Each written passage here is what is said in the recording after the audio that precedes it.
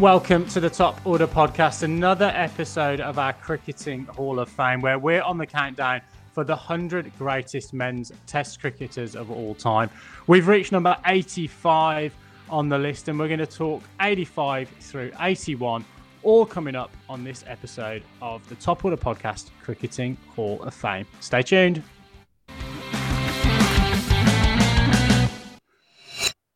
So, Baldy, we've given you a lot of grief through the course of this Cricketing Hall of Fame so far. Even got a letter in from your parents via our social channels just to keep us honest on making fun of you. But they're pretty pleased that your passion project is going as well as it is with the wall-to-wall stats.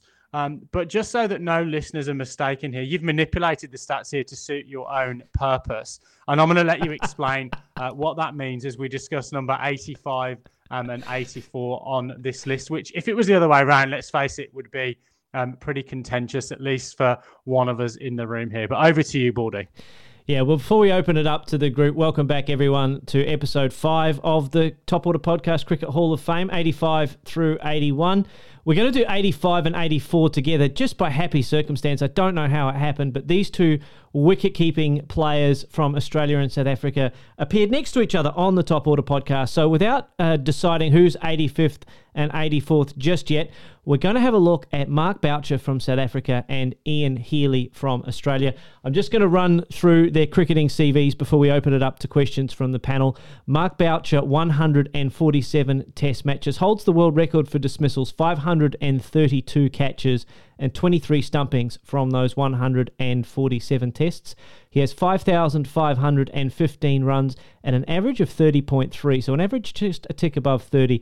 Highest test score of 125, 5 centuries, 35 50s for Mark Boucher. Ian Healy, on the other hand, 119 test matches for him, did hold the record for dismissals, 366 catches and 29 stumpings, 28 of those probably to the bowling of Shane Warne. I have no stats to back that up, of course. 4,356 runs at an average of 27.38. Highest score of 161, not out, 400s and 22 50s for Ian Healy. Let's open it up to the panel. I think, Stuart, you've got a leading question that you want to throw into the bonfire first. Yeah, well, look, Baldy, before we get into these two, their individual careers, I probably wanted to understand your thinking in terms of rankings for this Hall of Fame on the skill of wicket keeping, because to me, wicket keeping is a very specialist skill, but clearly you've put it behind batting and bowling as a skill, because we've seen we've got these two here down at, in the 80s. We've seen Alan Knott, who we decided was one of the best wicket keepers there's ever been. And at least, on paper, these two are right up there as well. But they're well down the list. And I know there are other batters who have much better, or other wicket keepers, that have much better batting records that are way further up this list. And so can you just talk us a little about how the skill of actually wicket keeping was compared to those other kind of core skills of batting and bowling? Yeah, you're probably right, Stuart. I think one of the things that going through the Hall of Fame list has taught me, particularly through version 1 and having a look at the list once we've compiled all 100, is that it's very, very hard to rank wicket keepers, pure wicket keepers. It's very easy to rank, or not very easy, but it's easier to rank wicket keepers who primarily showed their greatness through their batting against other batters. Andy Flower is a great example, Adam Gilchrist, AB de Villiers. We'll get to those guys as we get through the list. In terms of pure wicket-keeping, Alan Knott, Ian Healy, Mark Boucher in particular, it's much, much more difficult because other than dismissals, which is subjective to how good your bowling attack was and how they bowled, it's very, very difficult to actually find numbers to be able to compare those against batting and bowling. You can compare a batting average of 50 against a bowling average of, say, 25, and you can kind of make some comparisons there. It's very, very difficult to do that with wicket keepers. There's very hard to collect metrics about the greatness of a wicket keeper. Buys is an imperfect metric. As we said, dismissals, catches and stumpings are an imperfect metric. Percentages of catch taken versus catches missed, or opportunities taken, opportunities missed. There's nothing that records any of that. So I found it very, very difficult to accurately rate these wicket keepers. I'm sure we'll have lots of wicket keepers write into the podcast or listen to these episodes and say, well, Baldy, you got it wrong. You ranked some of these great wicket keepers in the 80s and 90s, and they should be much, much higher. I find it very difficult to justify going too high on some of these wicket keepers, and maybe I've got them too low based on the fact that, it's hard to compare a guy who is a great wicket keeper versus a guy who averages 50 or averages 22 with the ball. Well, let me kind of jump in here, and you don't need me to write into the podcast. I'm lucky enough to co-host the bloody thing. And we've got, Mark Boucher and Ian Healy. And look, I'll just caveat this by saying Ian Healy is my cricketing hero, at least until he came into the commentary box and then just really counted how many times the ball bounced until it went for 4 across the outfield. But yeah, you make a really good point around the statistics not being there. But I look at probably one of my favourite pieces of YouTube wicket-keeping pornography, and that is a stumping that Jack Russell affected Dean Jones off Gladstone Small in Australia in the early 1990s. And I'd just say that, he was standing up to a guy that opened the bowling for England on occasions and affected a leg side stumping. For me, that shows the value of a wicketkeeper. That was a chance that wouldn't have even been created if a lesser wicketkeeper, if a guy who could average 35 and hold the gloves and stand back to a seam attack had been in the team instead of Jack Russell that day. So I think there's a confidence level that your keeper gives you. And I think the other thing that I want to talk about as well, and there's plenty of articles written about this, and particularly with Ian Healy, how good he made Shane Warne at times. And that wasn't just that, you've got to give credit to the bowler and the comment that you made around a keeper can only take the edges or the chances that a bowler gives to him. But Healy was such a good foil for Warne in terms of the feedback that he gave him and the fact that he gave him confidence that when he bowled his best ball and it resulted in a chance, it was going to get taken, and really trying to help work a batsman out, notwithstanding the odd little chirp there as well. So I think, Healy and Warne combined for, I think, 49 dismissals. When you compare that with Healy and McGrath, there was more edges behind off McGrath. I think there was probably more edges behind off even someone like Gillespie as well, who took a lot less wickets, obviously, than Warne in his Test career. But, a keeper really gives you that, that quality. Baldy, let's get on to the discussion, though, about the comparison between these two. They are neck and neck. I'll nail my colours to the mast. I don't think Boucher is fit to reface Healy's gloves, to be honest, let alone be this close to him on the list. But yeah, talk us through why they are so close in your eyes. Well, I guess for me it was a comparison of the eye test and what I saw of both of them. So I've been lucky enough to watch both of them as I was growing up and as a young adult watching both of them play. And for me, one player definitely has all of the eye test metrics down. And for me, that's Ian Healy. Keeping up to the stumps, keeping back to pace bowling, and just touching on the pace bowling a little bit. Ian Healy turned keeping to pace bowling from a job into an art form. The way that he took the ball, the inside hip, the length of catch, that is now textbook for all Antipodean Australian, or at least Australian wicketkeepers in terms of their technique. He basically if not created, but perfected the technique of wicket keeping in Australia. That length of catch, the inside hip, all the foot movement enabled him to be so good to McGrath to be able to take balls off either inside or outside edge, diving catches in front of first slip, down the leg side, all that stuff. So standing back, Ian Healy, for me, has the best technique that I've ever seen standing back to pace bowlers, and certainly has it over Mark Boucher in terms of keeping back. In terms of keeping up to the stumps, I mean, I'm gonna defer this to you, Adam, and maybe you, Stuart, as a spin bowler. But to me, Ian Healy, again, the technique to Warne in particular and McGill, when he was able to use just that one right foot step to be able to get across so far and to cover the spin, to be able to take big outside edges or edges that bounced and to be able to go with the ball. I certainly feel like he had a better technique and a better artistry of wicket keeping against spin bowling than Mark Boucher did. So for me, the eye test goes to Ian Healy. What say you, Adam? Oh, it's not even close, mate. If I think about the eye test, and I'll talk about Healy for a second, but look, I'm going to be a little bit harsh on a guy that's got 500 odd test dismissals, I think, that Boucher has. But I always remember him dropping Michael Atherton in that brilliant spell where he was giving Atherton a real working over. And Donald was kind of steaming in. For me, though, to your point around Healy and his artistry with the gloves up to the stumps, there's two things that really stand out for me in that technique. And probably just an enduring memory, I think, is just that he used to wear those green and gold Kookaburra gloves, the round cuff gloves. And I just always remember all you would see is this massive catching area of yellow rubber that just looks so technically brilliant behind the stumps. Epitomised for me by my two favourite stumpings, I think, that he took. One was Graham Thorpe off Shane Warne in an Ashes Test match in 1993, where the ball was bowled into the kind of rough outside off stump. It was towards the end of the day. Thorpe had a little dance down the wicket. I think there was a chirp involved, or certainly in one of the cricketing autobiographies of that time, there was a chirp in there that probably sold a few books, even if it didn't happen. But the ball bounced, and you saw Healy's gloves go up and then pick his pocket with a fantastic stumping. And then the second one is almost the reverse of that, from one that really bounced. He got Mark Butcher stumped down the leg side off Michael Bevan, who was bowling, I don't know how many Ks, but certainly probably slightly quicker than Darren Stevens' pace, and just got one down the leg side, almost on the half volley, and Healy's picked Mark Butcher's pocket with a leg side stumping. And those really just epitomise the craft that he had. And Boucher, for me as a keeper, I'd describe him as workmanlike. He caught most edges that came his way.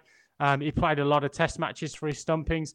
In his defence, he didn't play with a spinner anywhere near Warne or McGill's class in his test career. He would have had the likes of Paul Adams, Nicky Boyer for a period of time, perhaps a little bit of Pat Simcox, but never really had that quality spinner to really show his wares. And before I hand over to the guys, I think the other reason that Healy shines for me, 4 test centuries and 4 first-class centuries. So all of his first-class centuries coming in test matches. Always remember the 100 he got in Brisbane with Steve Waugh, which really set up that Ashes series, I think, in 98, 99. And that big 161, I think it was, against the West Indies, being probably the other one that really springs to mind. But for me, there might only be a place between them on your list, but daylight between them in terms of my view of their effectiveness with the gauntlets. I want to attack you a little bit, Baldy. So I'm going to basically ask you here. So Mark Boucher in almost every metric there, a keeping metric and the batting metrics, he is comfortably ahead of Ian Healy. Yep. Yeah. So is this not an incredible show of nepotism that you're thinking that Ian Healy is much better? Yeah, so I scored the bout between Mark Boucher and Ian Healy on 5 categories. Keeping up to the stumps was 1. Ian Healy wins 10-9. Keeping to spin bowling, Ian Healy wins 10-8. Clearly a winner there. Batting, Boucher wins 10-9. And in terms of the longevity and the pure numbers game, Boucher wins again 10-9. The deciding factor for me is gamesmanship. And what did Healy do that Boucher didn't do to make his players better? And I think Adam really hit it on the nose. It's that combination of confidence that he gave to his bowlers and also the banter. The banter piece for a wicketkeeper is a little bit, not underrated, but it's certainly there. And I don't think that there's ever been a cricketer that's gotten to more players' heads as a wicketkeeper than Ian Healy. I mean, Boucher had his moments. Let's not forget his sledging match with Top Order podcast guest, Zimbabwean wicketkeeper Tatenda Taibu. But Ian Healy got under everybody's skin, the apocryphal tales of Mars bars on a good length, the right to have a runner. His banter was legendary. Maybe it was too good, but certainly for me, all other things being equal, Ian Healy's contribution to his team's success, I feel, outweighs Mark Boucher's. And before we move on, because I know Binksy's just put his finger towards the clock, but we've got to just give a mention to one of my favourite moments in my cricket watching career, when Ian Healy fell off the Segway and just absolutely cucked it in that test match when he was commentating. That was just fantastic. So I couldn't let this conversation go without mentioning that. Well, thanks for ruining my enduring memories of my cricketing hero, Stu. Raj, you'll be pleased to know on the subject of nepotism, we carry on to yet another Australian on this list in the next place. So we'll hand over to Baldy to defend himself. Yet again, a lot of emus and kangaroos on this list. Yeah, look, there certainly is, but there's nothing wrong with the career of our next subject of the Hall of Fame. At number 83, it's the Australian fast bowler Ray Lindwall. 61 tests for Ray Lindwall, and he took 228 wickets in just 60 tests at a bowling average of 23.03. So before we start throwing calls of nepotastical treatment for Australian rounds, that's a pretty good average, 23.03 of Hall of Fame qualifying bowlers. That's 20th of all time. Strike rate of 59.8. He had 12 five-wicket hauls in just 60 tests. So that's a rate of 1 five-wicket haul every 5 tests. Of course, his peak bowling was in the 40s and 50s. So 1947-48 took 18 wickets against England at an average of 16. He took 27 wickets in 1948 in the England tour of England. At an average of 19, and then in 1953, 5 years later, took 26 wickets in 5 tests at an average of 18.84. So his 3 peak series well under 20 in terms of his average. Look, it's all about the average for me. Top 20 average, that strike rate of tests for 5-wicket hauls per 100 innings is also right up there as well.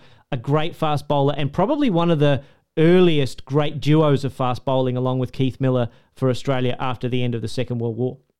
So I guess I had to do a bit of YouTubing here to have the eye test on Mr. Lindwall. First thing is, I'll point out, he did play for St. George Dragons. Did you guys pick that up when you went through the reading of him? He played in 2 grand finals. No, I didn't. I didn't pick that up. That's a good get from you. But I always, when I was playing, I always saved a bit of banter for the bowlers, and it was about running in like Tarzan and bowling like Jane.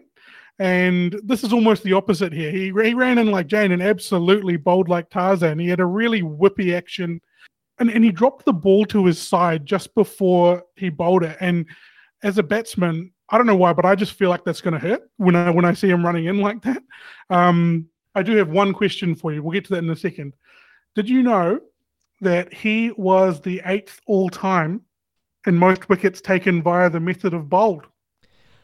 I know that he took over 40% of his wickets at bowled. I didn't realise it was that high. I think it was the old 2-card trick. He was described as a very intimidating bowler. So I think he gave him the old rough him up with a short ball, get him on the back foot, and then bowl the sort of full and straight, hit the top of off. I did see a lot of cartwheeling stumps in my vision of or watching Ray Lindwall on YouTube. He was very, very quick. My grandfather was lucky enough to play a bit of country cricket, was in a net next to him, and all he saw or recognised of Lindwall's bowling was the ball thumping into the back of the net in the net next to him, normally above kind of shoulder height in the sort of netting at the back there. So he was rapid, absolutely rapid.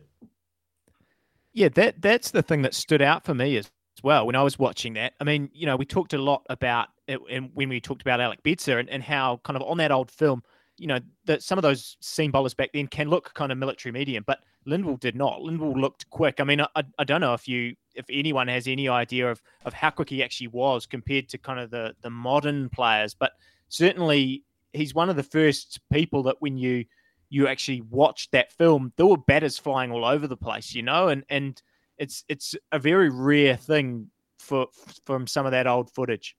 So I also wanted to ask you, Baldy, so he was also in that sort of war period there. How did that shorten his career, or how did you give him some kind of boost for that? Unfortunately, he didn't get much of a boost in terms of my rankings because of his career. He did fall down on some of the longevity kind of statistics because he kind of did come in shortly after the war. Like you see, he only played 61 tests, and I'm pretty sure they were all after the end of the war. So there wasn't quite the longevity of his career that perhaps he would have enjoyed had war not intervened. So, you know, you have a look at his wickets, 228 wickets is kind of ranked 60th. You know, if he had a few more wickets, maybe he would have been a little bit higher. Certainly that average is very good. The strike rate isn't as great as some of the really true elite players of you know, Test cricketing lore. You know, his averages, so strike rate around about 60 is about 66th in all of the players that we looked at for the Hall of Fame. Yeah, for me, I don't have a massive amount to add that's not already been said. Other than I think when I think about that era of cricket, and I think about my dad talking about the way those sort of players, particularly that were involved in that sort of era, and mentioned. You hear of Lindwall and Miller. It's the equivalent of Gillespie and McGrath, or Broad and Anderson, in terms of they're synonymous with each other in terms of a fearsome new ball bowling attack. The other thing I just want to touch on from a wartime perspective, and look, this kind of really does. It's quite evocative when you're in the Antipodes, and particularly as an Englishman. That the spirit around that sort of Anzac piece is so key, and I think defines the character of a lot of these guys. I think it's Keith Miller quoted, pressure isn't cricket, pressure is a Messerschmitt up your arse. And with Lindwall, an interesting thing I read about him was that army commitments were coming along, obviously in that wartime period.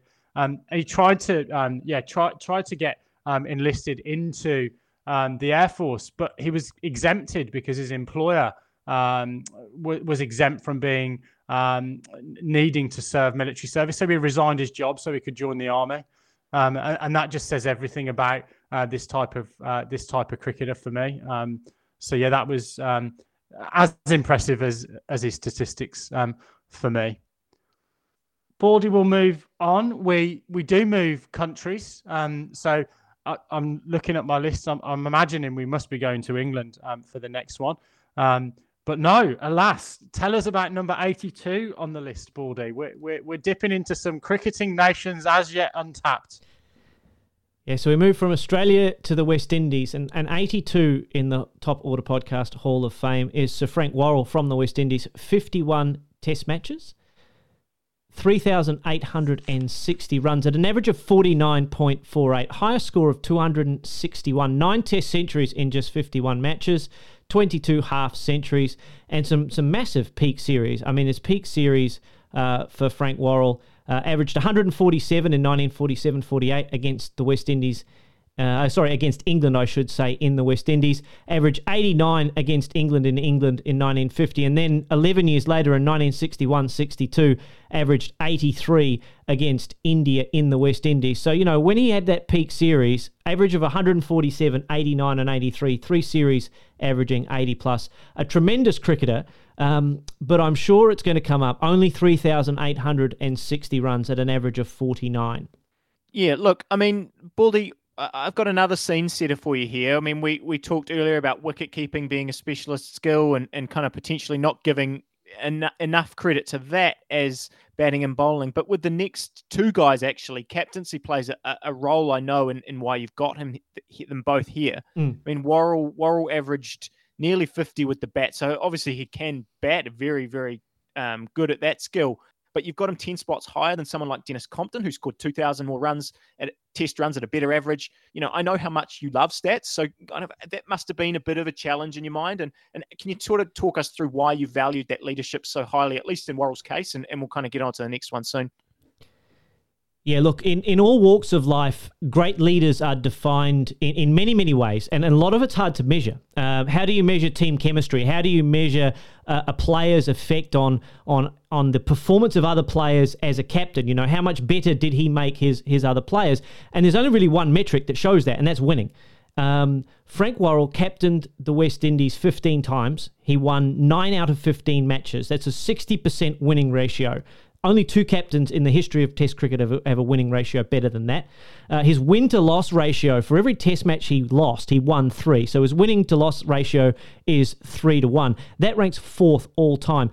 So for me, the leadership and all of that goes with it, his greatness as a cricketer is summed up in those 15 Test matches that he captained the West Indies. Of course, he captained them in Australia in the famous Tide Test series in 1960-61. And it wasn't just the way that he captained the team in terms of its winning culture, but he set the tone for attacking cricket for decades to come. We came out of the 1950s where run rates were slow. It was a ball-dominated game. Batting averages hadn't been lower for a long, long, long time. Frank Worrell, and to a lesser extent Richie Benaud from Australia, turned around this idea of we're going to play in exciting and attacking cricket and entertaining cricket for the fans.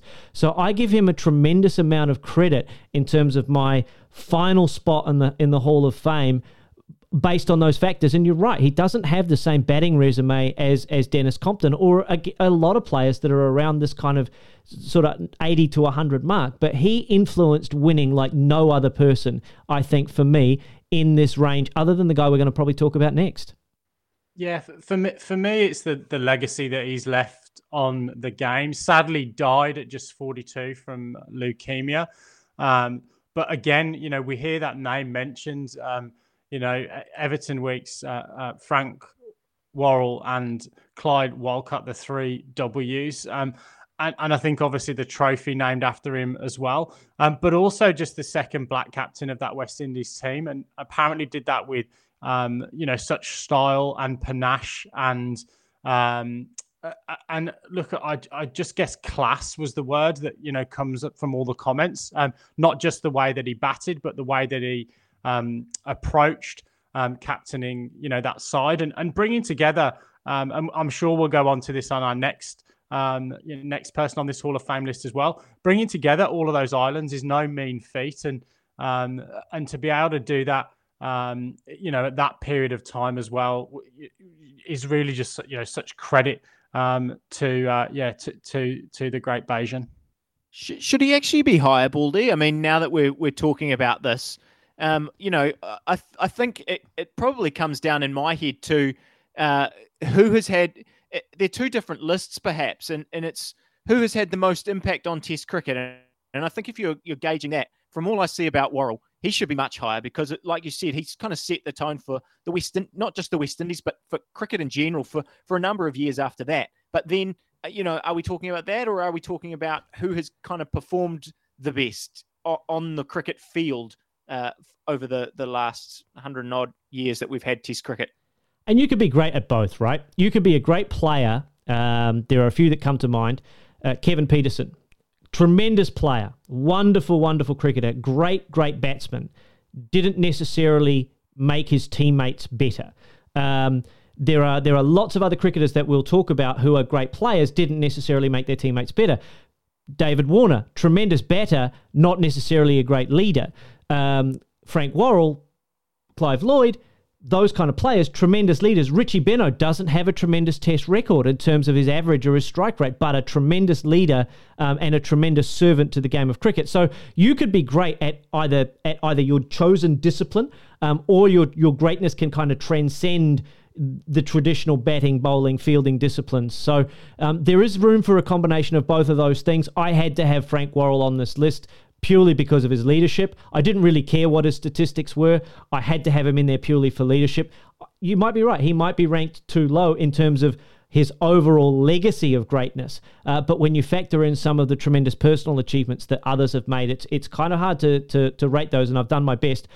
Perhaps Frank Worrell maybe gets a bump or two up in version 2 of the Top Order Podcast Hall of Fame just on that leadership aspect. So we move on from one West Indian to another Sir, a Wisden Cricketer of the Year in 1971. You've mentioned his name already, Baldy, but tell us a little bit more about Sir Clive Lloyd.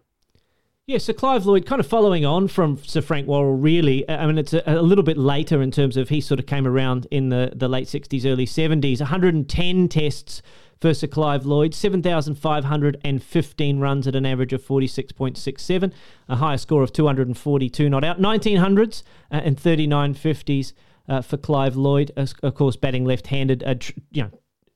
The glasses, for me, probably the most iconic piece of facial accessory just about in the history of sport, certainly in the history of cricket. Look, we talk about great captains, we talk about players who change the narrative of the fortunes of their country. And Clive Lloyd is right up there with Sir Frank Worrell, probably even surpasses Frank Worrell really as a leader. It's easy to forget that in the 1970s, even after the success of the West Indies under Worrell, 1975, West Indies were routed by Australia, 5-1 in that Test series. My dad watched the Sydney Test in 1975, and he said Australia just dominated the West Indies from start to finish. Sir Clive Lloyd inherited that team, bound them all together, figured out that fast bowlers who bowl short and having not just 2 but 4 of them is a winning formula, figured all of that out, got the right players in, and got them to work together towards this kind of single goal of dominating Test cricket. And he started an era that lasted for almost 20 years, really. It wasn't until 93, 94 that we started to think that the West Indies were beatable at home or anywhere. So he's got to take a lot of credit for that. Sure, there's got to be all the players that supported him. They've got to be great fast bowlers. There have to be great batters. It helps if you have Viv Richards in your team. But Clive Lloyd led all of those guys and drove West Indian cricket forward in a period where they were really, had an uncertain future. Yeah, for me, it's apt that Worrell was actually before Lloyd here, and we can see that Worrell was a giant in the game of cricket, especially for the West Indies. But Lloyd actually stood on his shoulders and elevated the West Indies to that superpower that they actually got to in that sort of 2 decades there, the 70s and the 80s. I also find it interesting that you mentioned about Viv Richards, about all these bowlers that they had. I reckon the skill of actually harnessing all those egos, all that sort of bravado, and channeling that into winning games is actually something that's very is taken for granted. And I'm happy that he has come up high on this list, because doing that is a real skill, and it shows what his legacy really is on West Indies cricket.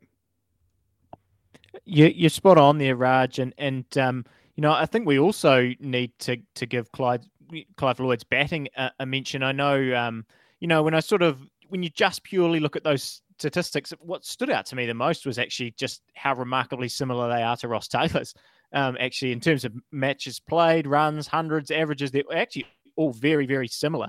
But here's Clive Lloyd sitting at 81, and my little gripes here that there's not many New Zealanders in here, and Ross Taylor's not even in one of them. But Clive Lloyd started his career really slow, and then you look at his final 85 tests, he averaged over 51 in that time, and that was really when as you say, he's taken over his captaincy. The West Indies is rising as a force, and an almost unbeatable force as a cricket nation. I think we'll get another New Zealand mention in here that we did beat them in a test series in 1980 here at home in New Zealand. Gary Troop and Stephen Bock kind of running a leg by. I remember old footage of that. We may have had some help from the umpires, but look, we just won't really dwell too much on that. But yeah, boy, when you go back and watch some of that old footage of Clive Lloyd, and just the power that everyone kind of talked about, the massive bat that he had. Richie, there was a great Richie Beno little line. I mean, his lines are littered everywhere, of course, but he got a short ball, hooked it for 6, and it went, that's gone for 6. If it was a bigger ground, it would have gone for 8. It's just tremendous, and very, very quality person to watch. Yeah, for me, just a word on that bat. Apparently, 3 pounds 4 ounces with the bats that he used. Apparently, had to have 4 grips on it to get his hands nicely round that handle. And that's 2 of my bats, to be perfectly honest. 3 pounds 4 ounces. And the kind of floppy hat, and just for me, in a lot of ways, he's just demeanor.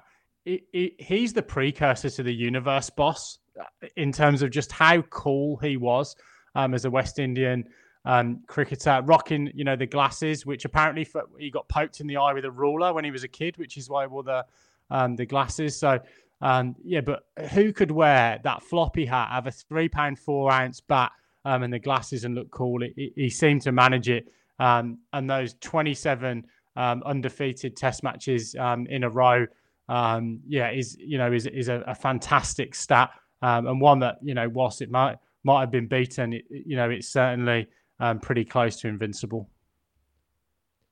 Yeah, just to touch on that winning percentage and those streaks of Test matches, and we have to give them credit. New Zealand did beat the West Indies in one. I think they only lost 1 or 2 series in that time that they were really truly dominant, and New Zealand beating them was on one occasion. Just to give the New Zealand fans some context here, the West Indies losing percentage is 16% over that period of Clive Lloyd's captaincy. To give them an idea, to give the New Zealand sort of fans an idea of how good that is, the All Blacks all-time winning percentage is 77%. So that's a 22 and a bit percent losing percentage. the West Indies cricket team over that period only lost 16% of their games by comparison. That's how dominant they were against the rest of the world. So, you know, for New Zealand fans, that's a kind of comparison that I think hits close to home in terms of how successful and how dominant that team was under Clive Lloyd. Awesome. Well, that wraps up this episode of the Cricketing Hall of Fame. We will be back in your feeds with our next instalment, which is all prepped and ready to go. And suggestions can fly in via our social media. Let us know what the ratio of Poms, Aussies and other nations will be in our next 5 on our social media channels. But look, jokes aside, Baldy, this is turning into a labour of love every single week. There's more and more algorithms, more and more spreadsheets. Your own API, I believe. You're going to be selling this to Cricinfo very, very shortly. Me, Raj and Lippy will be out of a job as you get snapped up for this Rain Man-esque level of staticism. But that does wrap up this episode of the Cricketing Hall of Fame. Please do dip back into the back catalogue. There's heaps going on in the world of cricket. We've got cancellations. We've got T20 tournaments galore. We've hopefully got an Ashes coming up very soon, which we love to talk about on the podcast. But for now, it's good night and God bless from us all here at the Top Order Podcast. Stay tuned for your next fix. See you soon.